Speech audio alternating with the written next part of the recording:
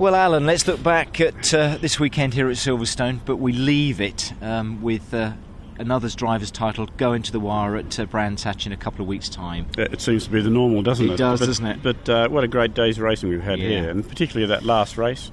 That was BTCC at its best. A great race between the two driver title contenders in Colin Turkington and Tom Ingram, and for the two of them, they said had their perfect weekends, didn't they?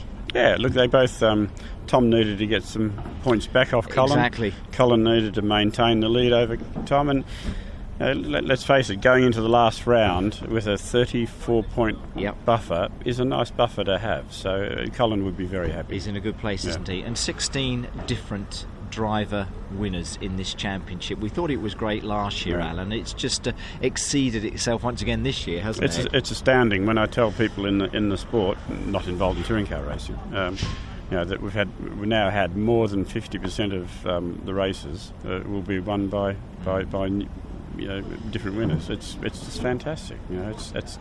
It's a great testament to the way the regulations are and how they work, and to people's advantage and disadvantage, not only the technical regulations but the sporting regulations.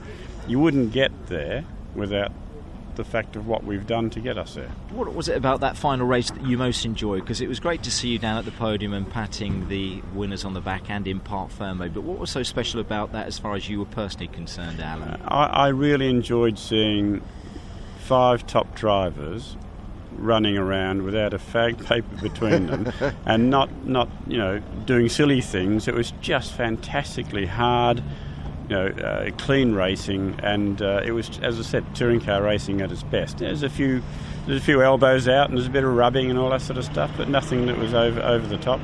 And these are guys that are at the top of their class, and I really enjoyed watching it. Great for Sam Tordoff to pick up a win this weekend, and Aidan Moffat, who's had some tough times over recent months, hasn't he? But for both Sam and for Aidan, these were special wins, I think, this weekend here at Silverstone. Yeah, and I think they're both overdue. Sam's a great driver, BTCC runner-up champion. He's a great driver. He's had some bad luck during the year, and it came good for him today. And the same with Aidan. He's had some terrible runs during the year, came good for him today. And what a great drive again, with the pressure of everyone behind him. He really held his nerve, and he was fantastic. And finally, you looking forward to Brands as series director? It's great when it goes down to the wire, because it could have actually been concluded here today as far as the driver's title is concerned, but it is lovely that it does go to that last weekend for you, for all of us, and especially for the fans, I would have thought. Yeah, absolutely. I can't wait for 2 weeks' time. It'll be a fantastic showdown.